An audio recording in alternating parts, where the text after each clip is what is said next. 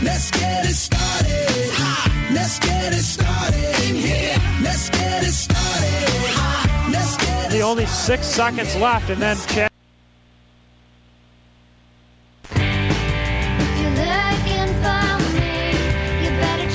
This has been a production of WCBN Sports, 88.3 FM, Ann Arbor. Evan right back to Matera. He will feed it to Cogliano. Cogliano puts a shot on, he scores! Andrew Cogliano at the top of the far face-off circle risks a shot that I don't think Dominic McCary saw and beats him over the left shoulder. Wolverines with another power play goal. They are back in front, 3-2.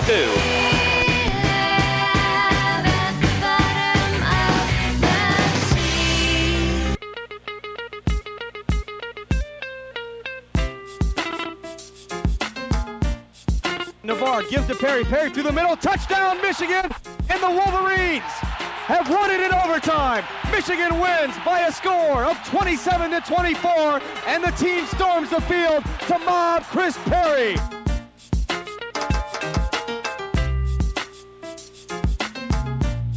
WCBN Sports, 88.3 FM, Ann Arbor. WCBN.org. Grabs on to attempt it for the Wolverines. Holds your breath, Ann Arbor, as Navarre gets set. Places down, kick is up. It's long enough. It's good! It's good! Michigan wins the game! Michigan shocks Washington, and the Wolverines are victorious.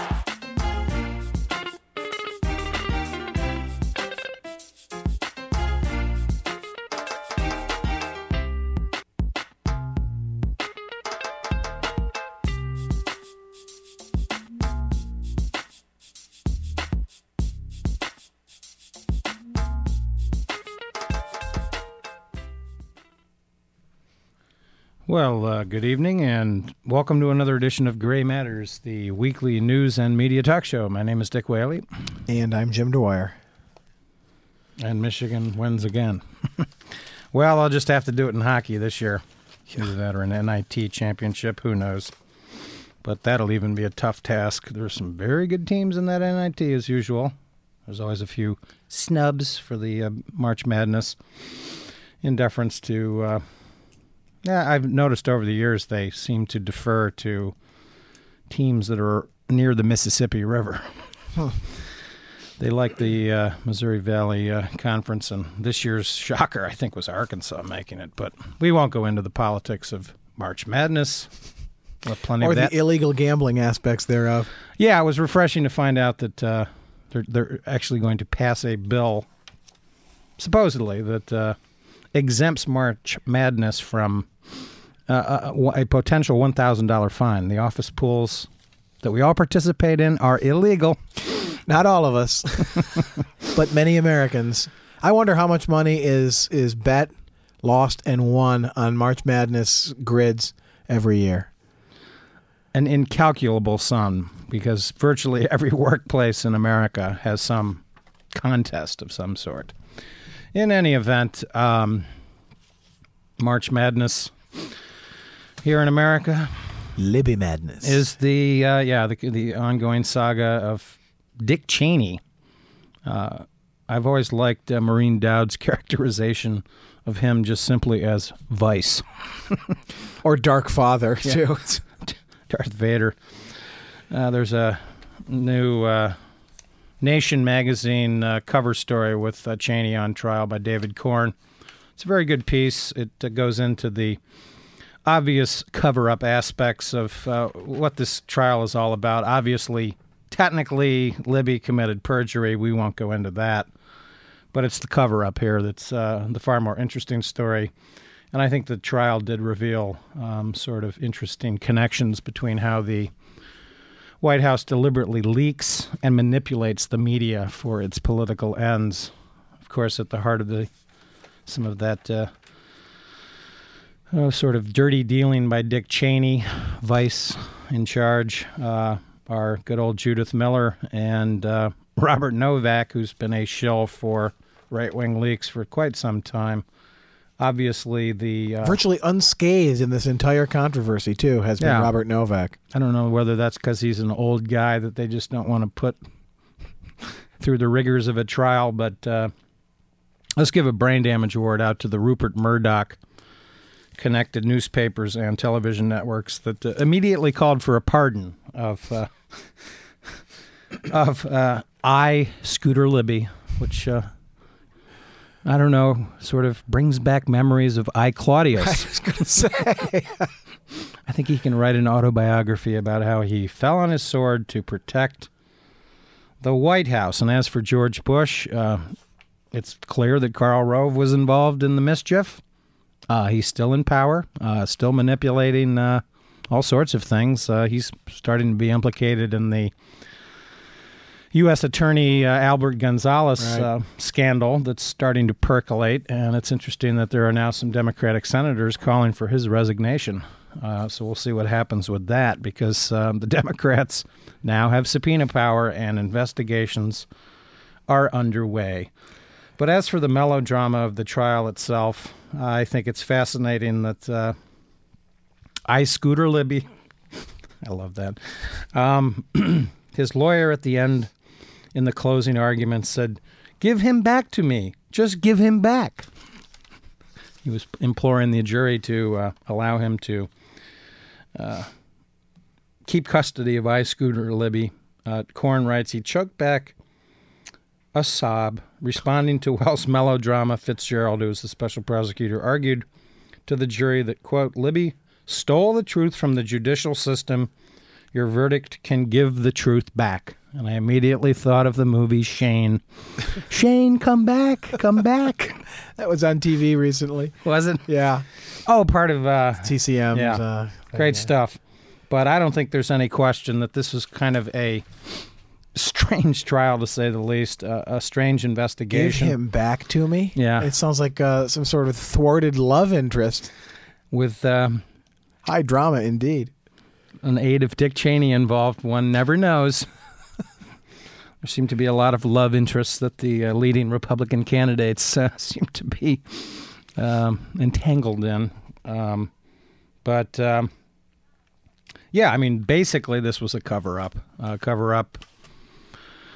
But how the White House, and specifically in this case, the Vice President's office, specifically operates with their panoply of aides and people that are into, shall we say, character assassination.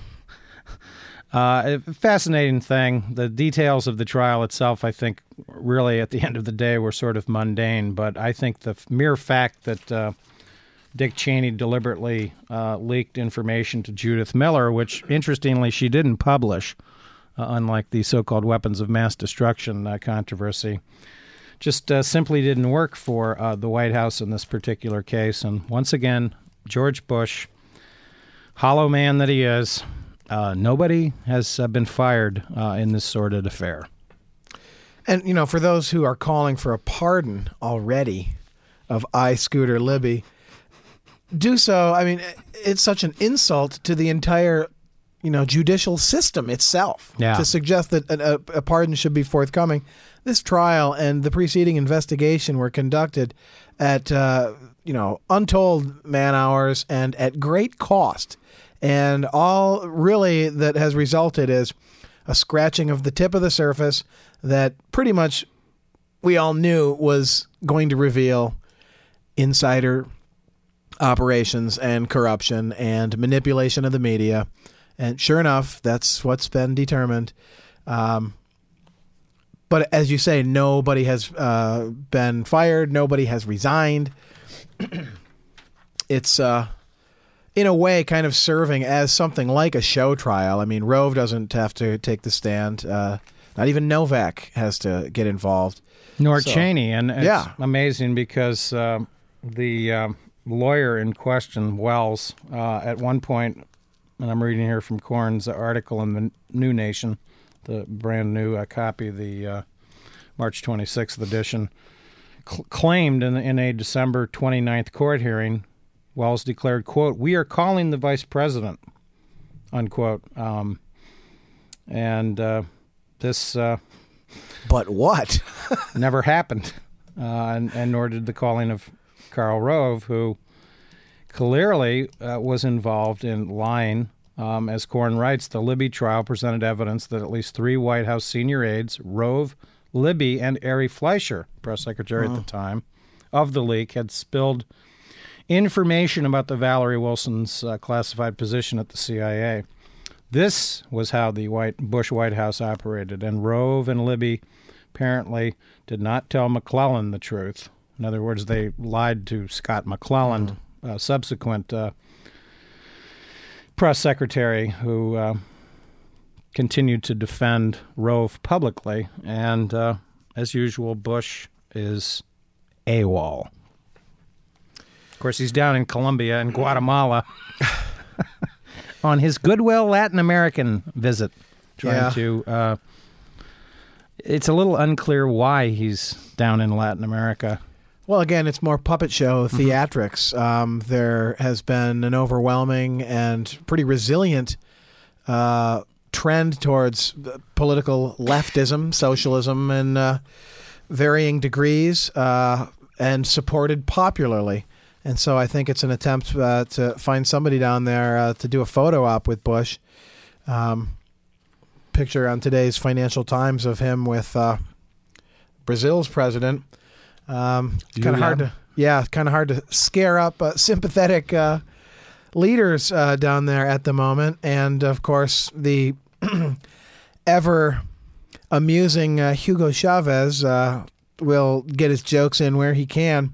Bush, in an attempt to respond to this article here, says, taunted by leftist President Hugo Chavez, President Bush insisted the United States is not neglecting Latin America, and celebrated an alternative fuels pact with Brazil as proof. Well, I think in many respects, if you know much about America's history of involvement in Central and South America, neglect is probably the best that the Central and the South Americans could hope for. Yeah, exactly. Usually it's armed intervention. And covert operations and all sorts of black bag operations. But Bush's comment in response is, it means well, clearly, but it's language that deconstructs itself pretty readily. Quote, I don't think America gets enough credit for trying to help improve people's lives, close quote. It's a simple matter of conflating the good nature and generous spirit of the American people, which clearly has been proven time and time again, with the tendency towards military-industrial hostile mentality types of the corporate world to utilize the machinery of the United States government to better exploit or more fully repress the will of the actual human beings who live in Central and South America. That's the unpleasant reality of the history of American relations. And the interesting thing about the comment, by the way, is it's very analogous to Bush's sort of mystical belief that the Iraqi people deserve to thank us for invading their country. This was one of his main mindsets shortly after the statues fell in Baghdad, and indeed in the New York Review of Books. It's a mistake of a concept for an actual physical thing. Yeah, and in the New York Review of Books, March 15th article by Peter Galbraith, The Surge, which is basically an analysis of the surge, something we'll get to in a second, because as usual, the devils are in the details are in the devil, or vice versa.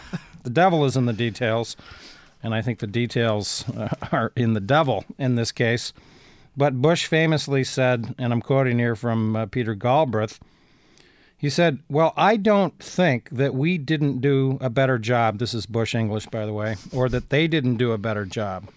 I think I'm proud of the efforts we did, speaking about Iraq. That sounds like confidence. I'm proud of the efforts we did. We liberated the country from a tyrant. I think that the Iraqi people owe the American people a huge debt of gratitude. That's the problem here in America. They wonder whether or not there is a gratitude level that's significant enough in Iraq. Oh, that's the problem. That's why people don't like the war anymore, because the Iraqi people haven't said thank you. The gratitude level. It's just remarkable. I don't know what to it's just, I don't know. It's foggy thinking.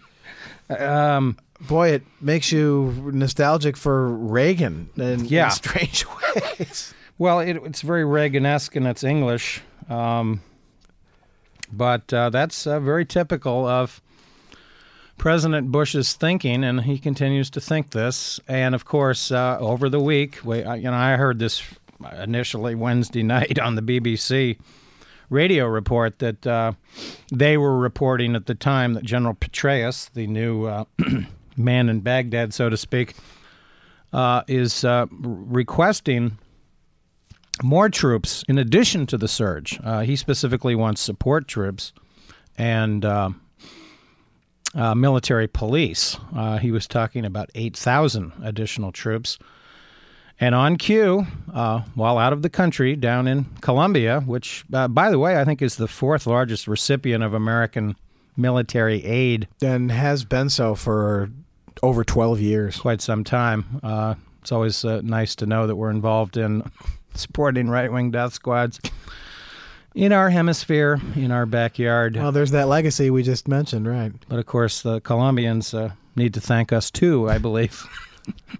Not sure that their gratitude level has been sufficient. Maybe if we pay these right-wing militias to destroy more crops, who knows? I'm not getting my thank you notes from those folks down there. But once again... How rude. Yes, how rude of them. The president's aides announced this weekend that Bush had formally approved the deployment of 4,700 more troops to Iraq on top of the 2,550 or 21,500 troops that were already being sent as part of the surge, and an additional 3,500 to Afghanistan. They are requesting an additional $3.2 billion in additional funding, in addition to the supplemental funding. So this has just been... Nancy Pelosi has received a letter from the president requesting even more money. It's starting to sound like Vietnam. Again and again, even though we got them on a run. And we're going to smoke them out of their holes. There's not even any jungles to burn down with Agent Orange. What will we do? I don't know, but Shane, please come back. Come back, because... The surge is going to need some heavy, heavy marketing. Now, of course, when the war began, I forget which insider in the Bush team it was who kind of blithely announced that you don't begin a new marketing campaign for a product in August. You wait until a certain time of year. That was Andrew Card, by the way. Yeah. Chief of staff. We're going to need some heavy marketing for Surge Plus or Surge with Ginseng or however this new Surge product will be sold to the American people who, let's face it, the newspapers are getting more and more filled with articles about amputees. It's finally starting to kick in. The abuses and failures and incompetence and... Yeah, the support the troops bumper sticker or yellow ribbon or whatever you want to call it. People are starting to choke on those. I think the power of pride, you don't really see many of those anymore either. But people finally figured out that problem. But support the troops means many things. And, of course, the egregious failures of the military system to support the needs of the badly wounded and the maimed and disfigured, etc., are now on show, too. So, there you go. Yeah, I mean, the recent Walter Reed, shall we say, scandal, that continues, by the way, to... Yeah, from Abu Ghraib to Walter Reed, it's... not pleasant. Produce corpses is one of the top. Wiley, or Kiley, I think is his name, the Surgeon General of the Army, who formerly was in charge at Walter Reed, was forced out today. Mm-hmm. Interesting that Robert Gates actually is starting to emerge as a product himself, Mr. Clean. He can clean not only toilet bowls, but he can clean out the flotsam and jetsam of the Pentagon, apparently. That is one big stinky mess. But, who do they bring out of the closet to conduct an investigation into our veterans and Army hospitals but good old Bob Dole? I am kind of curious whether the shelves of the Army hospitals are going to remain full of Viagra. Never know what will happen when Bob Dole comes into town. That's right. But Britney Spears better look out. Yeah. Remember those ads? Britney Spears. I have a little item about her that's fascinating. In fact, I'll just read it right now since Bob Dole needs the work, no doubt. The work. But they have this great little item from the March edition of the Columbia Journalism Review. Wow, she's made the Columbia Journalism Review. It says number of reporters 7 for a 5-paragraph story, week 1, January 15th, about Britney Spears' new man in People magazine. It's good to know that 7 hardworking journalists are on the job to produce. On the case there. But it's not Bob Dole. No, apparently not, but you never know. Yeah, if you get rid of that nasty haircut, I'll put on this wig. Baby. If you can put on a wig like Elizabeth, maybe we can be in business. Doubt that. The thought of Bob Dole and Britney is very appealing. Well, Bob Dole is going to be a good, loyal teammate, and he's going to say the right stuff and look the right way and close the right eye and firmly clasp that pen and sell it to the people that he's looked into it, and it's going to be different now. And somehow blame the Democrats for all the wars of the 20th century, as he famously did in a vice presidential debate back in 1976. But, more fascinating public relations associated with good old Dick Cheney. Dubai, in the news once again. Halliburton is moving to Dubai. Well, how interesting. And convenient. The editorial in the same aforementioned Columbia Journalism Review, the March-April edition of this year, has a little story about Dubai. They write in the editorial, and this is an unsigned editorial, it's true that the celebration of Dubai as the latest greatest spawn of globalization has reverberated throughout the U.S. media in recent years. Indoor skiing, no new taxes. No taxes. Then they cite a couple of journalists that have been extolling the virtues of Dubai as part of the globalization situation. But the Columbia Journalism writes this: what dimmed Dubai's media star was the release last November of a scathing report by Human Rights Watch on the medieval plight of 500,000 migrant construction workers that the rest of Dubai and the United Arab Emirates demand. Those workers, mostly poor, illiterate, men from India and Pakistan, Bangladesh, and Sri Lanka, take on crushing debt to get to Dubai on the promise of earning good money, only to find themselves trapped in dangerous jobs without their passports, which are routinely confiscated by their employees upon arrival for the duration of their 1 to 3 year contracts. And with their promised wages dramatically reduced and often withheld for months at a time, they live in squalid, employer-run labor camps that are forced to work in temperatures that can exceed 130 degrees. As a result, according to the report, hundreds of construction workers die each year in the United Arab Emirates / Dubai under unexplained circumstances. And there is evidence that many more, perhaps as many as one a week, commit suicide rather than return home to the shame of having been swindled. So what we have here is a glitzy, shining city on a hill, to paraphrase Ronald Reagan, who stole it from one of our founding fathers, as I recall. It's some biblical fantasy. Yeah. Reference to Jerusalem. I think it might have even been Tom Paine. But this is, the glitz is what the mainstream media will show.